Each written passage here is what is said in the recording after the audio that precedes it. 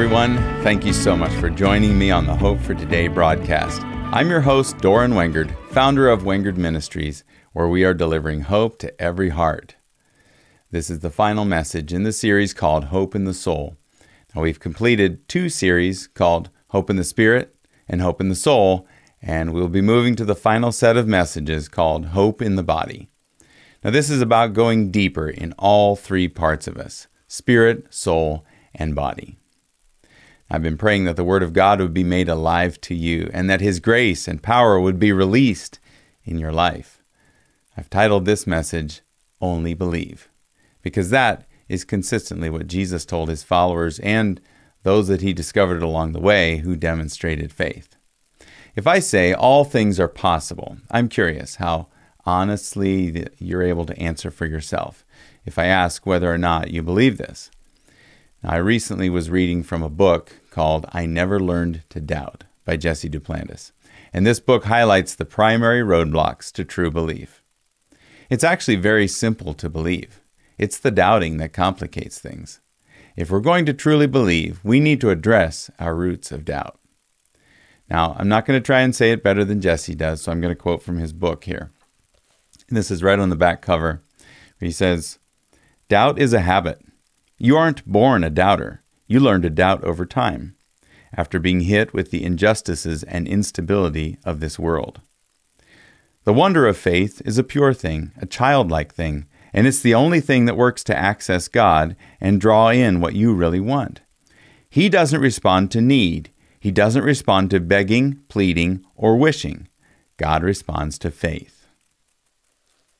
Now, when I was reading this book, I just was reading through this back part here, and that last statement, just when it fell across my eyes, my heart just jumped within me. I've been saying the same statement for years, and I've never heard anyone else say these exact words. You see, the Lord told me that exact phrase years ago when I was learning the principles of financial stewardship. My wife and we'd been giving to Christian humanitarian and mission organizations all around the world for many years. And the Lord said to me, if you want to learn true stewardship, you need to stop giving to all those organizations and you need to restart by following my lead. But they need me to give, I said to the Lord, and He said, that's your problem. You've only responded to need. From now on, never respond to need, because I don't. I only respond to faith. He said, do what I do. My wife and I, we restarted our giving, and now we're actually giving more than we ever have, but we have only done what we've heard our Heavenly Father say to do from that point on. Now, I'm realizing that to say the phrase to you, only believe, may not actually be understood until we kind of recognize the connection between belief and doubt. You know, you had to believe to get saved in the first place. So be encouraged that your faith is active. What I'm talking about is the growth we all want to see in our lives after we get saved. Again, if you're not saved, please contact us at wengardministries.org, and we'll help you find life and hope. Now, I want to quote Jesse again, another paragraph down, where he says, "Doubt isn't what you think. It's not a passing thought. It's not pondering the Word of God or reasoning with God or even with others. Doubt is an inner lifestyle choice. A bad habit of taking your own word over God's, your thoughts over God's, and putting more stock in the words of others over God's. That's not what living a successful life as a believer is all about." Wow, what an amazing description of what we all deal with. Now, previously I had made a statement that it has much more meaning than the airtime that I was able to give it in that message, but the statement I said was, God's ability to work in our lives is limited to what we are willing to believe and receive. Now, you might ask yourself, are you saying that we can limit God's power? Yes, that's exactly what I'm saying. Even the children of Israel limited God's power in their lives. In fact, in Psalm 78, verses 41 and 42, it says, "Yes, again and again they tempted God and limited the Holy One of Israel. They did not remember His power, the day when He redeemed them from the enemy. So it says they limited the Holy One of Israel. Now, I've had this happen to me as well, and I don't think it's something that we truly ever forget or get used to when the power of God is limited by our unbelief. Sometimes it's just good to go back and remember. Now, I'd like to read a story that happened to Jesus, and then I'd like to go into kind of how he dealt with it. So we're going to look at Luke 8, verses 40 through 56. And I have it here, Luke 8:40. So it was when Jesus returned that the multitude welcomed him, for they were all waiting for him. And behold, there came a man named Jairus, and he was a ruler of the synagogue. And he fell down at Jesus' feet and begged him to come to his house, for he had an only daughter, about 12 years of age, and she was dying. But as he went, the multitudes thronged him. Now, a woman, having a flow of blood for 12 years, who had spent all her livelihood on physicians and could not be healed by any, came from behind and touched the border of his garment, and immediately her flow of blood stopped. And Jesus said, "Who touched me?" When all denied it, Peter and those with him said, "Master, the multitudes throng and press you, and you say, 'Who touched me?'" But Jesus said, "Somebody touched me, for I perceived power going out from me." Now when the woman saw that she was not hidden, she came trembling and falling down before him, and she declared to him in the presence of all the people the reason she had touched him, and how she was healed immediately. And he said to her, "Daughter, be of good cheer. Your faith has made you well. Go in peace." While he was still speaking, someone came from the ruler of the synagogue's house, saying to him, "Your daughter is dead. Do not trouble the teacher." But when Jesus heard it, he answered him, saying, "Do not be afraid. Only believe, and she will be made well." Wow. So notice Jesus was not intimidated by the current circumstances that he was dealing with. He actually was welcoming them. As the woman came and touched the hem of his garment, he welcomed it because she reached out and took something that he had, but she did it by her own faith. Now, I want to keep going, and I want to read verses 51 through 56, but I want you to hear how he dealt with the people in the house. So verse 51, he came into the house. He permitted no one to go in except Peter, James, and John, and the father and mother of the girl. Now all wept and mourned for her. But he said, "Do not weep. She is not dead, but sleeping." And they ridiculed him, knowing that she was dead. But he put them all outside, took her by the hand, and called, saying, "Little girl, arise." Then her spirit returned, and she arose immediately. And he commanded that she be given something to eat, and her parents were astonished, but he charged them to tell no one what had happened. Notice he put all the people that were, it wasn't whether they had faith or not, it's that they were doubting. He put all the doubters out of the house. Now, if we go all the way back to the beginning, in the Garden of Eden, what were the words of the serpent to Eve? He said to her, "Has God really said?" Notice all he did was introduce doubt into the situation, and she had a choice whether she would receive it or not. Now, isn't that what happens when we doubt? We've heard the words of God, and we've wanted to believe. We actually believe in our mind. We've seen the power of God at work in our life or in the lives of others. The childlike response is to believe. But then we are given the opportunity to doubt. Do you realize that the real question of faith is constantly being put to work? We are truly putting James 2, verses 17 through 24 to the test all the time. Now, I want to read those verses, but I want you to hear and apply your own situation. So James 2, verse 17.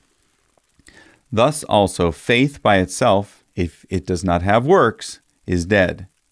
But someone will say, "You have faith, and I have works. Show me your faith without your works, and I will show you my faith by my works. You believe that there is one God. You do well. Even the demons believe and tremble. But do you want to know, O foolish man, that faith without works is dead? Was not Abraham our father justified by works when he offered Isaac his son on the altar? Do you see that faith was working together with his works, and by works faith was made perfect? And the scripture was fulfilled, which says, Abraham believed God, and it was accounted to him for righteousness, and he was called the friend of God. You see then that a man is justified by works and not by faith only. Notice the combination here. Notice also that the demons believe. So when we look at it and we say, just believe, only believe, I want you to understand there's more to it than just believing.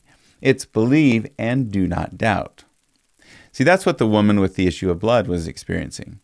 This is also what the Jewish leader experienced when he took action and he came to Jesus for healing. He had a choice. When the man came from his house and said, your daughter is dead, he had a choice. Would he receive doubt, or would he continue to believe and not doubt? Now, I had an experience with this when the flu tried to come on me a while ago.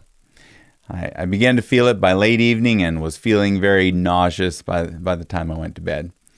My brother encouraged me with a text, and I kept thinking that, man shall not live by bread alone, but by every word that proceeds from the mouth of God. Matthew 4:4. And I began quoting Luke 10:19. That's one of my favorite verses. And it says, nothing shall by any means hurt you. So it's where Jesus said, behold, I give you authority to trample on serpents and scorpions and all the power of the enemy, and nothing shall by any means hurt you. Because right then, as the sickness was attacking me, my stomach was hurting, my head was hurting, my whole body was hurting. And I needed to quote that phrase, nothing shall by any means hurt you. Now, I literally paced back and forth in my room for 2.5 hours. I was holding a bucket to catch vomit if it would come up without warning. Now, sometime around 2:30 in the morning, I'm not sure exactly when, I remember seeing the time on the clock around in there, but I must have laid down and I fell asleep. Now, when I woke up, it was around 8:30 that morning, and the sickness and the pain were completely gone. Now, I had to be willing to fail. I had to rely on the Word of God fully, even if nothing would have happened. It's in the middle of your willingness to fail that God is freed up then to bring it to pass. Praise God. Be willing. Be willing to lose your own control of it. Now, I've encountered as much unbelief, or let's say doubt, in Christians as I'm seeing in the world. We must remember that each of us continually has a choice in front of us. Do I believe God and His Word or not? Now, I know that I said this earlier, but I'm going to say it again. God's ability to work in our lives is limited to what we are willing to believe and receive. Much of the church in general seems to be convinced that God often teaches the difficult lessons by choosing to directly or indirectly allow injury and pain onto His children. But the truth of the matter is that He allows many things that are not His will, because He has given us His authority to resist them. The Holy Spirit then works continually to point us to the Word, which then delivers us from every negative situation. Jesus said in Mark 9:23, if you can believe, all things are possible to him who believes. And I preached about this before here. Now, let's look at the last words of Jesus before he left to go back to heaven. Notice how many times the word believe or belief is spoken by Jesus. I want to read Mark 16, verses 14 through 19 here.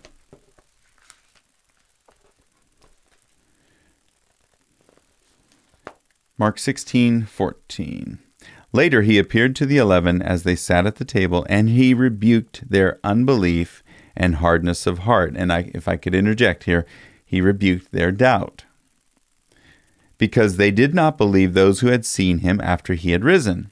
And he said to them, go into all the world and preach the gospel to every creature. He who believes and is baptized will be saved, but he who does not believe will be condemned. And these signs will follow those who believe. In my name they will cast out demons, they will speak with new tongues, they will take up serpents, and if they drink anything deadly, it will by no means hurt them. They will lay hands on the sick, and they will recover. Wow. So then, after the Lord had spoken to them, he was received up into heaven and sat down at the right hand of God. Now that's a finished work. Notice how many times the word believe or belief appears in those verses. He's saying, just believe. Reject the doubt. Just believe. So I want to challenge you today. Make a decision to stand on the truth of God's word, no matter what facts you see in others around you or even in your own life or circumstances. You will begin to find hope where previously there was no hope. And hope will be like a seed taking root and pushing up through the hardened ground of unbelief and doubt. You will know deeply then that change has begun in your heart. In John 3:16, it says, "For God so loved the world that he gave his only begotten Son, that whoever believes in him should not perish, but have everlasting life." In verse 17 and 18, it says, "For God did not send his Son into the world to condemn the world, but that the world through him might be saved. He who believes in him is not condemned, but he who does not believe is condemned already, because he has not believed in the name of the only begotten Son of God." Make a choice today. Become childlike in your faith and only believe. Begin the habit of rejecting doubt in every situation and cut off those roots of unbelief. And the peace of God will guard your heart and your mind in Christ Jesus. Thanks for listening, and God bless you. Now may the God of hope fill you with all joy and peace in believing, that you may abound in hope by the power of the Holy Spirit.